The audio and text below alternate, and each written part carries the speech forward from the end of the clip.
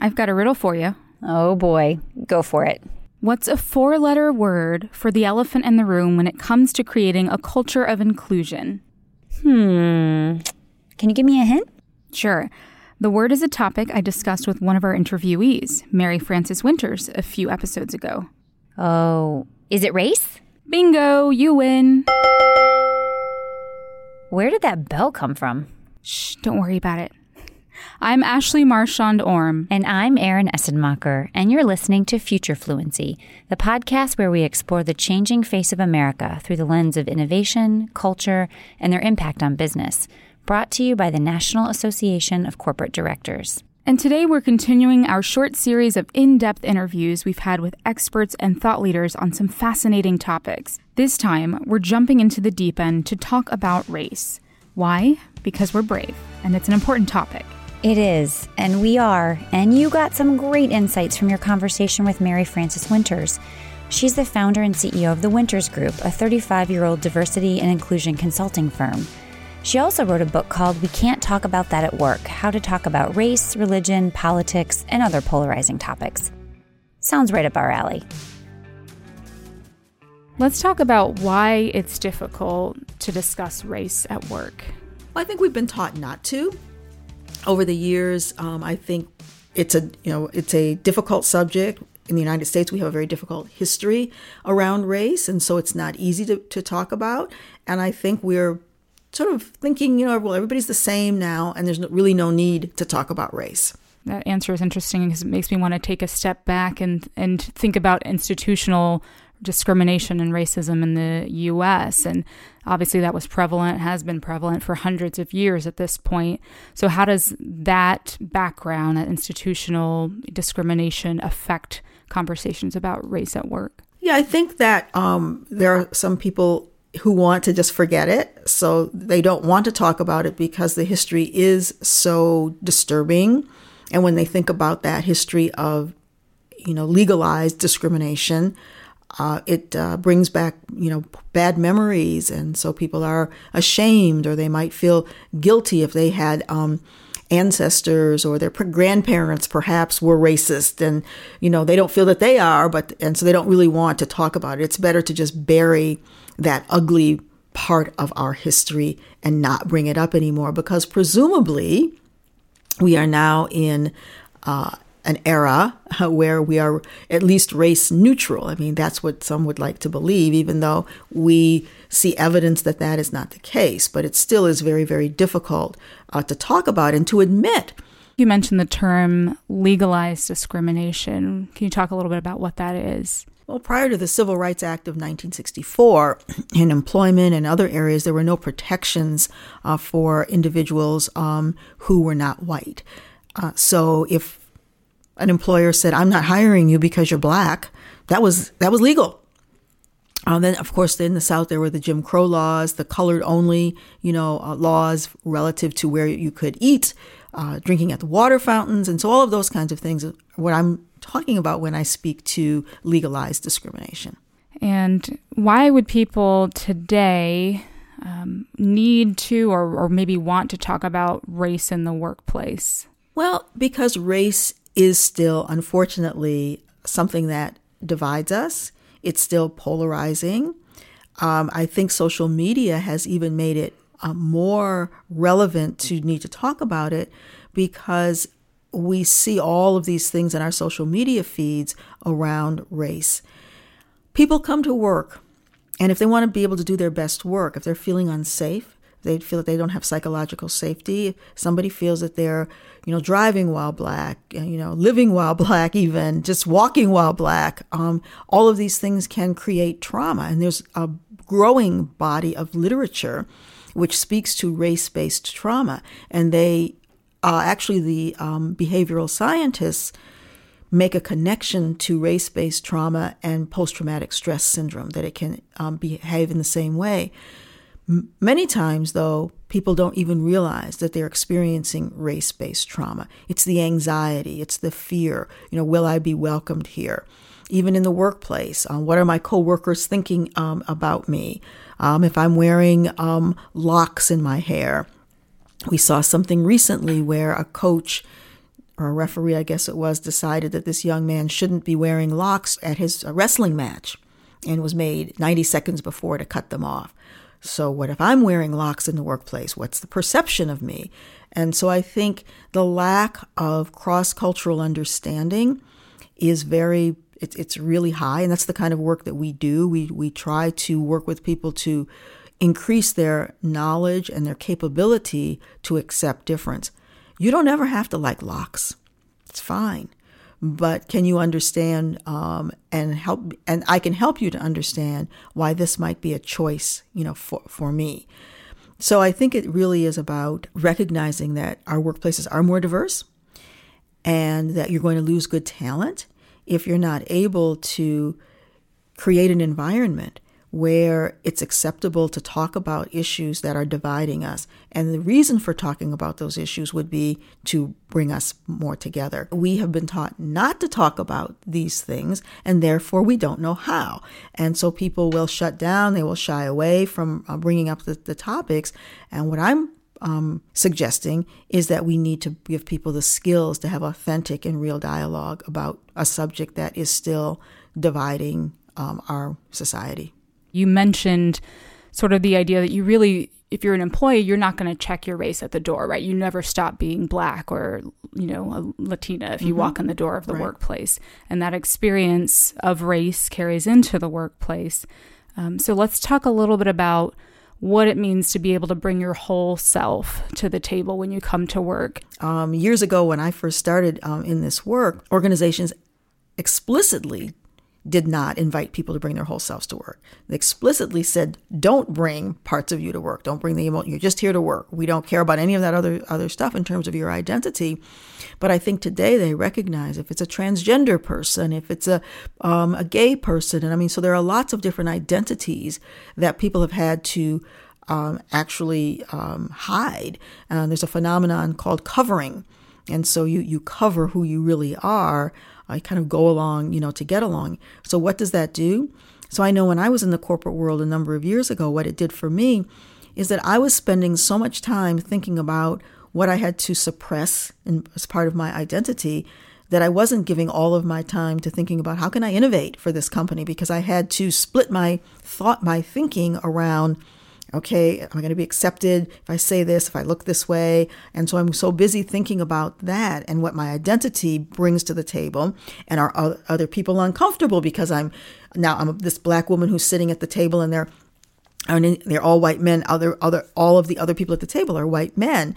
And so are they uncomfortable, right? Because they do look uncomfortable. And that impacts my ability to do my best work because I'm that's always going to be with me. And I don't think it's realistic. People cannot take parts of their identity and leave them. I think many organizations, progressive organizations, recognize that, and that's why many organizations are promoting having these conversations, whereas before they would shy away or actually discourage any kind of conversations around race. And I'd love to talk about the danger in ignoring those conversations or shying away from conversations about race and identity at work. Yeah, so it has to do with retention. It has to do with losing good talent. I was working with a major professional services organization, a really big one. I won't name them, but a really big one. And this young man, he was an African-American young man, said that he had come to work and he was upset that day because he had heard of another unarmed young Black man being killed.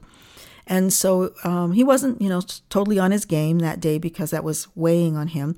So his boss said to him, what's wrong? And he told her, and he said he got nothing, he got no words, no nothing.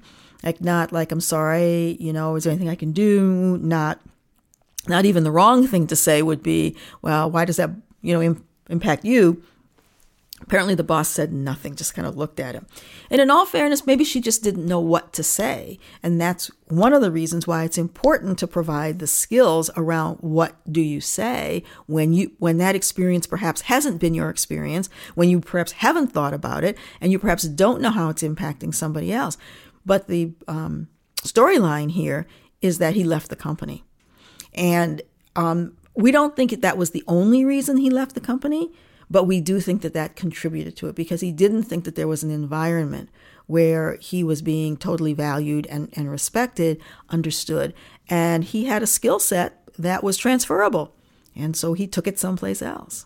I also wonder about how these issues impact employees and customers. So you're thinking, employees, obviously retention is an issue. Like you said, you can transfer your work skills to another company where you feel more comfortable bringing your whole self to the table.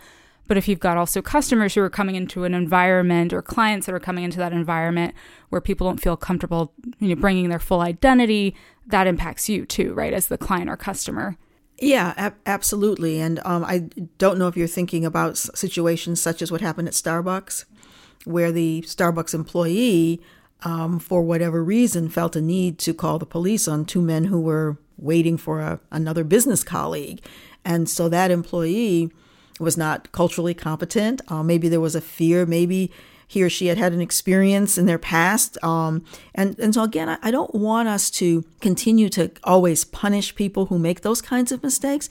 I think education is the key, because if we continue to punish people who make a mistake, do the wrong thing, others are going to shut down. They're saying, well, I don't really know much about that either, or I would have been afraid about that too, so I'm not going to ask any questions. And so I think we lose the opportunity for the teaching moment. It's just sort of like, okay, they said that wrong thing, fire them, bye. And then we don't have the discussion. So I got called in to work with a client who fired this woman. She was high up in HR. She was a white woman. And she was in a class, a diversity class, and she wanted to know why it was okay for her sons to walk around the house and use the N-word because they were rapping. They were repeating rap music, and they were singing along with rap music that said the N-word. So rather than her saying the N-word, rather than saying the N-word, she said the word. She said it 4 times as she was trying to understand why it's okay in rap music for the N-word to be used, but it's not okay for anybody else to say it. So the African Americans in the session were very upset, and she was really kind of clueless and said, well, it's in the song. Why can't I? I'm just asking why I can't say it. So she was fired. So then they bring me in to fix it. So I probably wouldn't have fired her. I probably would have had a dialogue to do some education. This was a woman who had been with this organization for like 20 years. So the white employees were really upset that she got fired. The African American employees, and I don't know if all Africa, were like, she needed to be fired because she should know better. Well, we don't know what we don't know, and particularly around race, because we haven't talked about it. Yeah. It's not in our textbooks. Some of these things are not in our history books because we're ashamed of that history, so we don't talk about that. Yeah.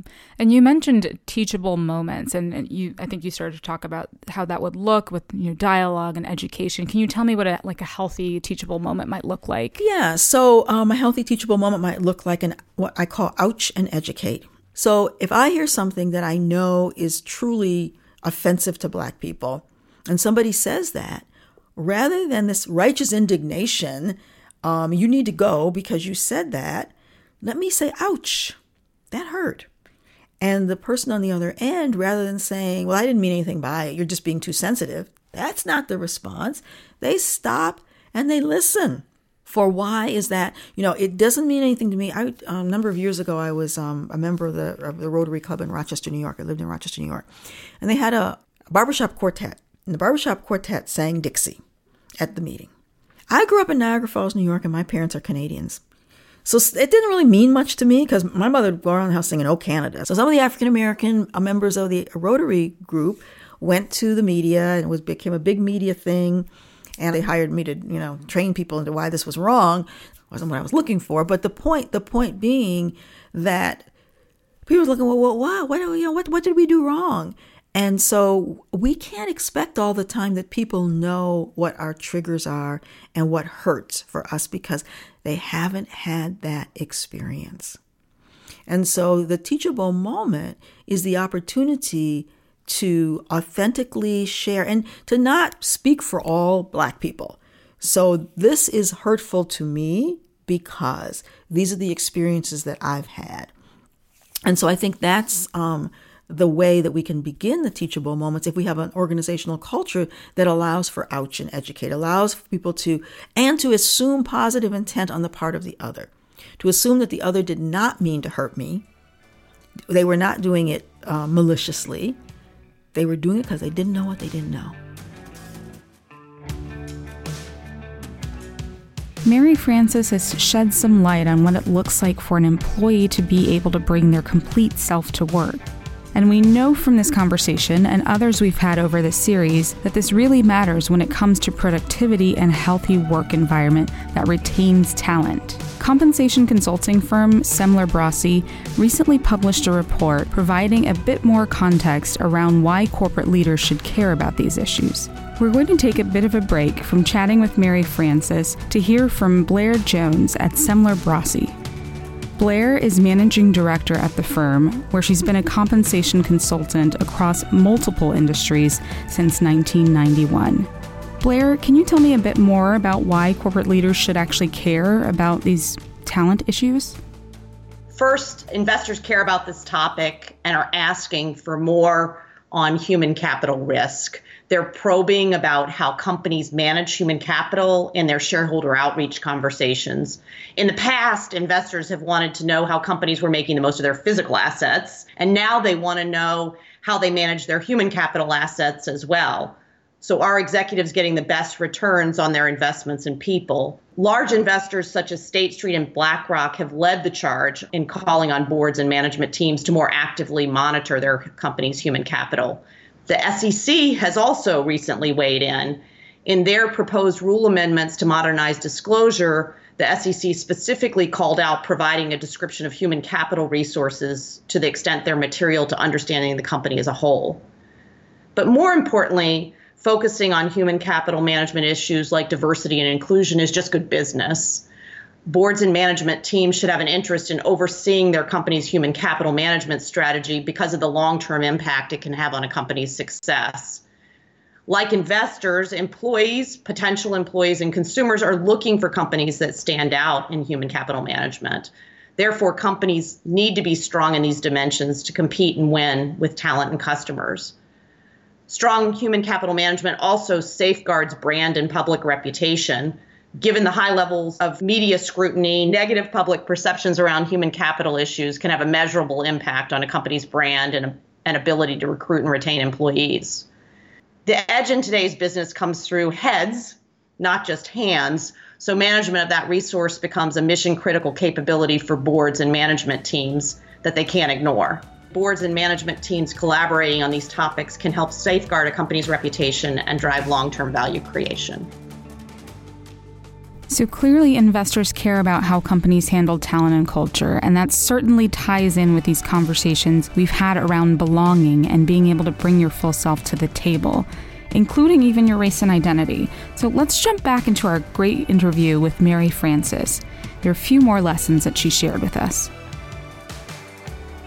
I'd love to also talk about some practical tips for being able to talk about race at work. Obviously, there are all these sorts of experiences that someone brings to the table when they're at work, but how do you even open up and begin to have that conversation around race and be comfortable talking about your identity in the workplace? You know, this is a competency.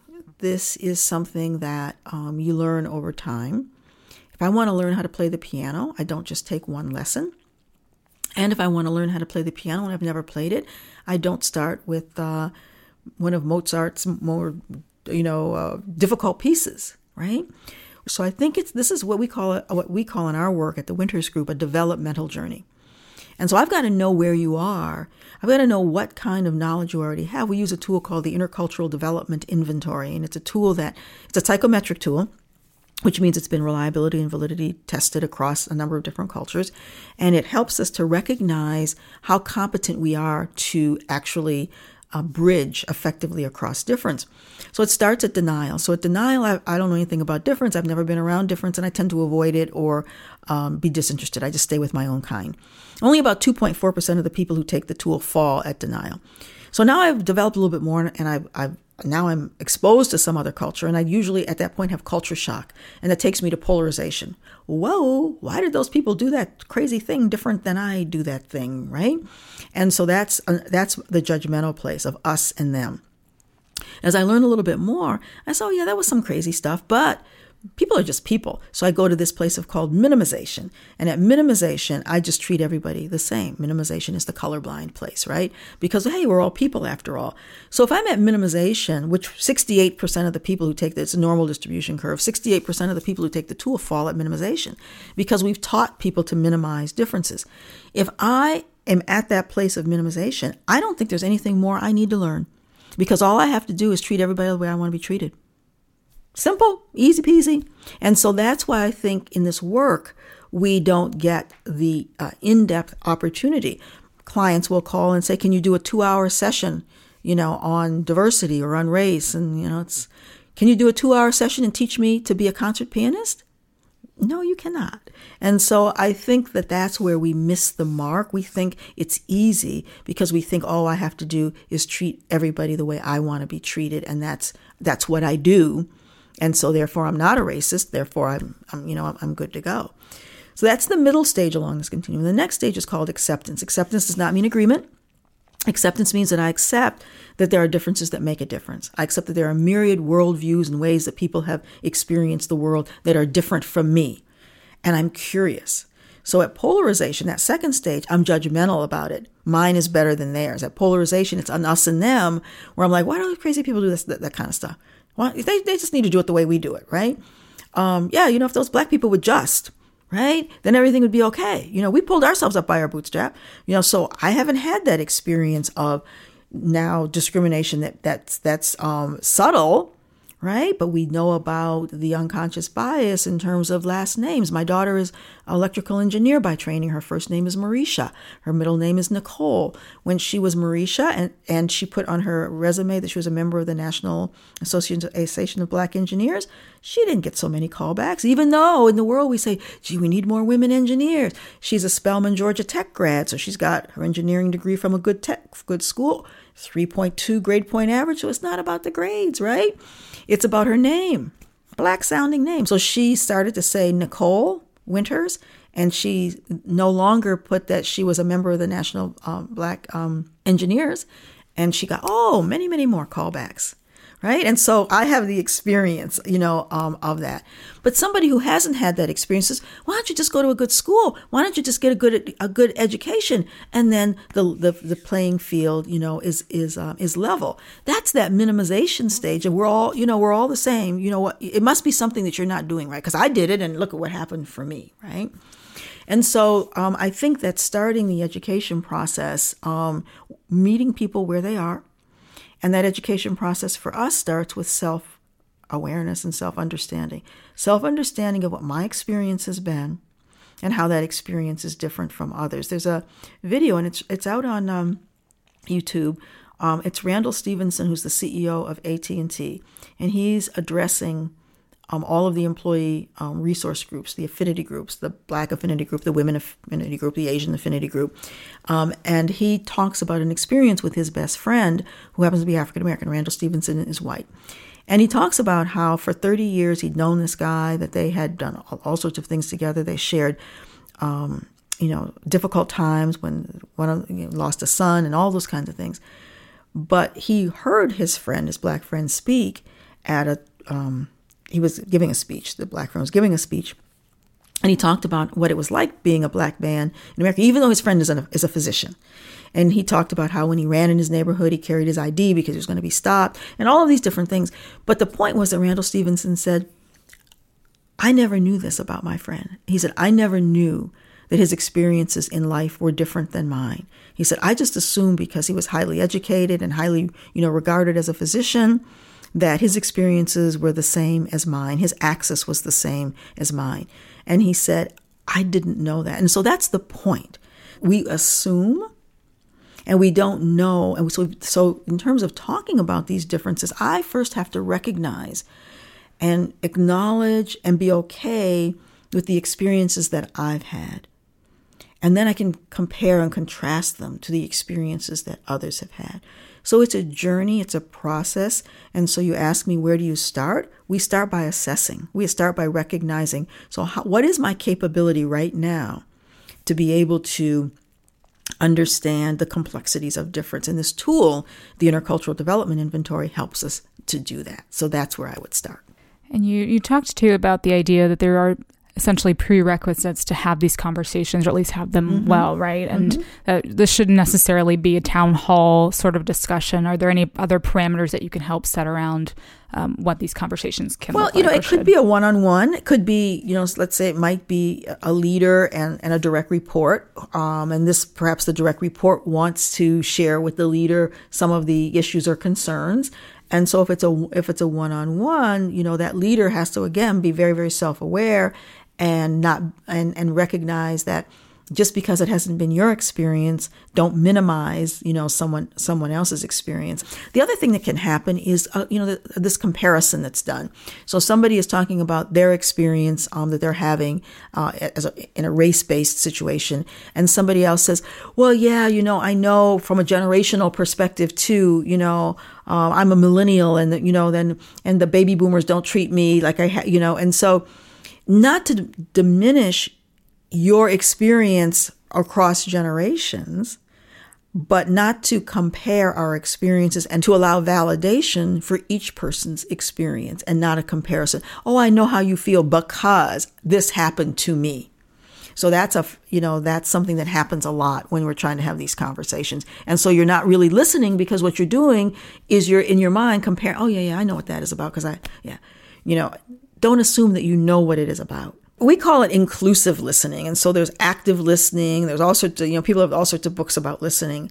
I think when there's a cultural overlay or race overlay, it's different.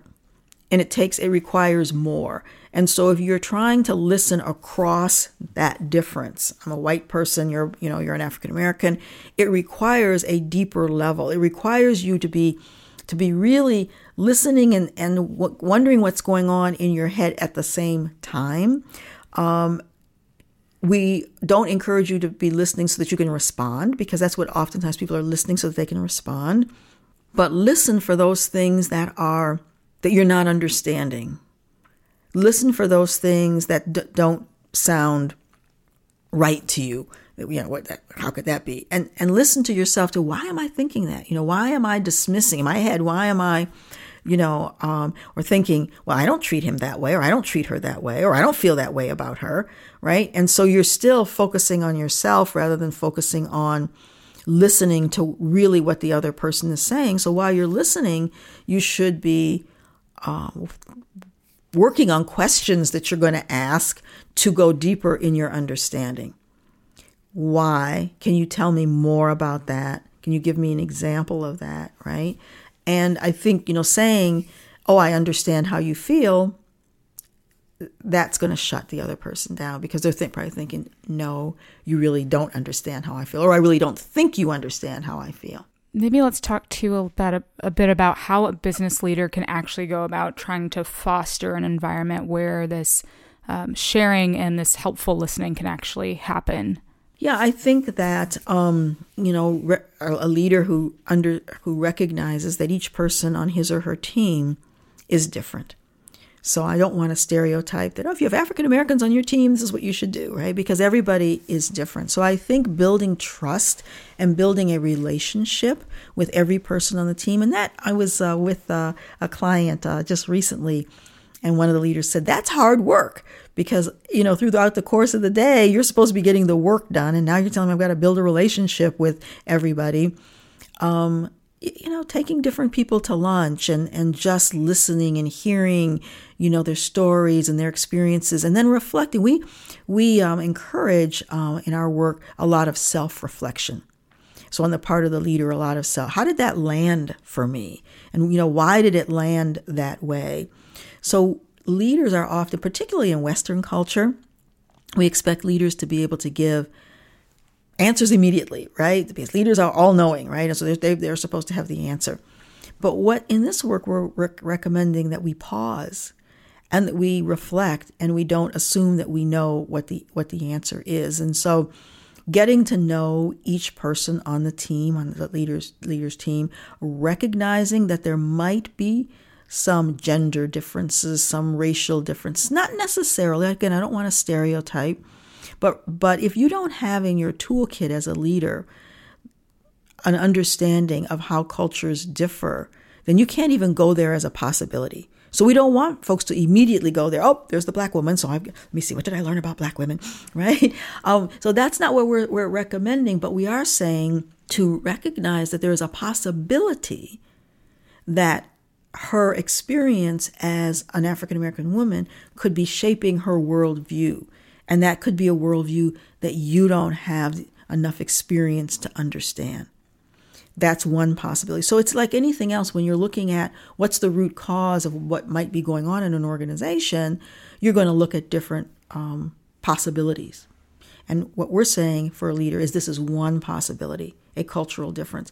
You can't even put that in your toolkit if you have no background, if you have no education around that. I mentioned earlier that I grew up in Niagara Falls, New York, and my parents are Canadians. That gives me a different worldview than someone who looks like me, but is a millennial and grew up in Selma, Alabama. We probably have very different worldviews. So the intersectionality, and I think that's, again, where the self-awareness is so key, because I have to understand what aspects of my identity are showing up for me, are important for me, because sometimes we take that for granted as an individual, right? We do an exercise in some of our sessions, we call it our cultural identity, and we ask people to share 4 aspects of their identity that are important to them and that have shaped their worldview. People have a hard time doing it. And we model it. So when I model it in a session, I'll say, I'm an African-American woman, I'm a baby boomer, I'm a mother, and I'm an entrepreneur. And those are 4 things. It could be 144 things, but I will say to people, we only have a couple of hours in this session, so I'm asking you to pick 4 of those things which are important. And then which one is most important in your identity? Prioritize the 4. People have trouble prioritizing the 4. And we find that people in the dominant group, in the majority group, oftentimes will not mention race as one of their primary identity markers, because for them, race is not important. I'd love to talk to you about how we can actually have conversations that help heal in the workplace. I mean, it's one thing, right, to share your experience and for folks to listen. Do you think we're at the point where we can actually have conversations that lead toward healing in the workplace? We talk to clients about this being a journey. Leadership development. You don't ever stop developing leaders. They're constantly going to some kind of opportunity to enhance their capability as a leader. This is the same kind of thing. It's cross-cultural understanding education, and it should be ongoing, and it doesn't all happen in a classroom. We have what we call the 4 E's. In order to be able to more effectively bridge across difference, you have to have exposure to difference. So we have something called Who's in My World. And if everybody in your world is your same identity, then you're not learning about that. The next E is experience. So I could have exposure. The differences could be all around me, but that doesn't mean that I'm having meaningful conversations or experiences across difference. The third E is education. So there is room for formal education. Museums, documentaries, courses, training in organizations, that's education. And that leads to the 4th E, which is empathy. So we're not going to get there. And I call it actually reciprocal empathy, because I have to be able to empathize with the dominant group as well. Because we often hear from the dominant group, well, it's not my fault. I'm not responsible for what, my ancestors did. And, we've got to recognize that there is a lot of shame and, sort of blaming going on. And we need to get beyond that.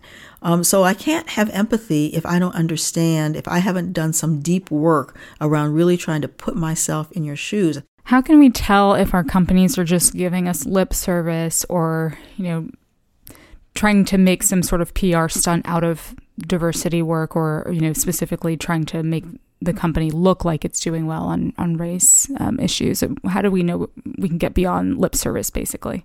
So we definitely have to have the CEO as not only someone who is sort of the sponsor, but we have to have them engaged on a regular basis. I can be committed. I sign all of the things and I pay the bills, pay the salary. of the Chief Diversity and Inclusion Officer, and many of them make a lot of money, right? But that doesn't mean that there's real change. And so being engaged means that you roll up your sleeves as well, and you're in the trenches. You're actually meeting with employees of color. You're actually taking the time to do the understanding. I was working with a senior team last year, and the CEO said, "I didn't get the Black Lives Matter thing." And he was pretty much at minimization. So minimization would be all lives matter, right? And he said, "I talked with 3 African-American mothers who work for me." And he said, "It took a while." He said, "But I finally got it." He said, "Because it just wasn't my experience." He said, "If my son was stopped by the police, I would say, hallelujah, yes, because he's probably doing something wrong and the police are going to straighten him out and everything's going to be fine." He said, "I just couldn't get why that wouldn't be, the same." For me, as somebody who's African-American, I can't get why I can't get it. But I have to try to understand why that wouldn't even connect for him. So as a CEO, he took the time, right, to actually do that. So number one, it's the engagement of senior leaders. I think it is weeding out those leaders who are not willing to go deep in this and say, "You're not going to be on my team," right, if that's not going to happen. I think it is about seeing this as being a part of the organization's DNA and not a program and not a training course. So this becomes everything that we do. So I think by setting up the structures internally that recognize, if you have a survey that says your people of color are saying they're not feeling that they're having the same opportunities. The bottom line is to fix it, and then it's to dig deep. You've got to dig really, really deep. So let me go to Department A.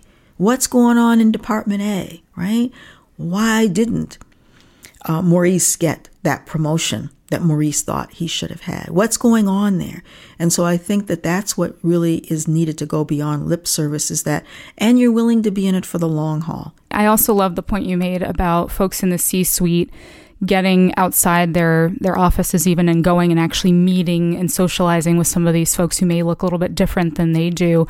I was at a conference recently and they actually gave some statistics about individuals in the C-suite and whom they'd interacted with below the C-suite, and they broke this up by gender and race.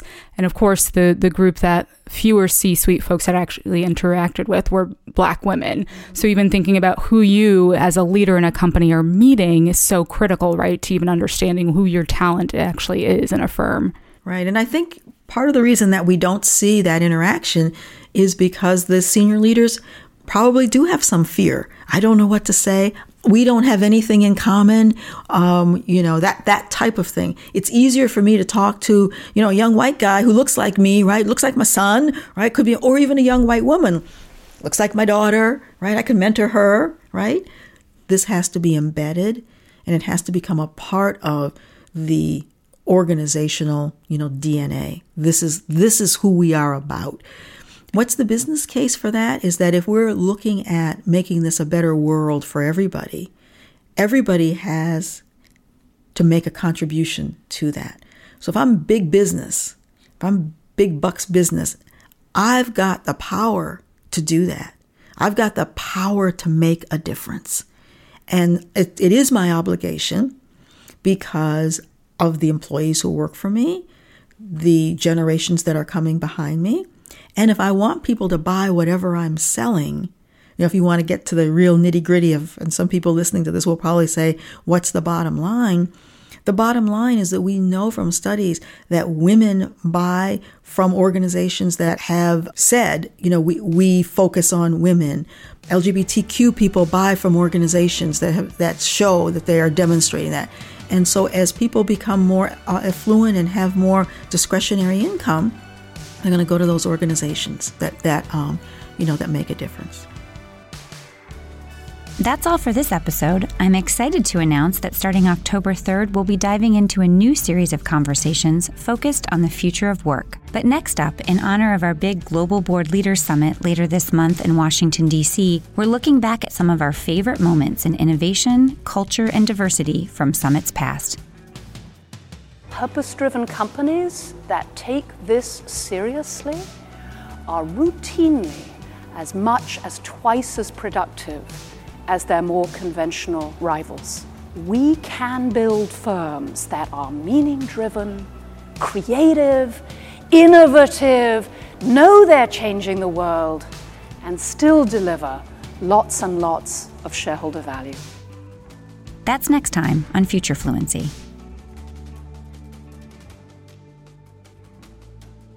For guest bios, more resources, and a link to this episode's transcript, check out the show notes or the episode page at nacdonline.org/podcast. Future Fluency is produced and edited by Bruno Falcon with production support from Carrie Sheehan. Special thanks to Jeanette Woods. Our theme song was composed by Kyle Oppenheimer. Future Fluency is a production of the National Association of Corporate Directors. For more information on NACD or to become a member, please visit nacdonline.org.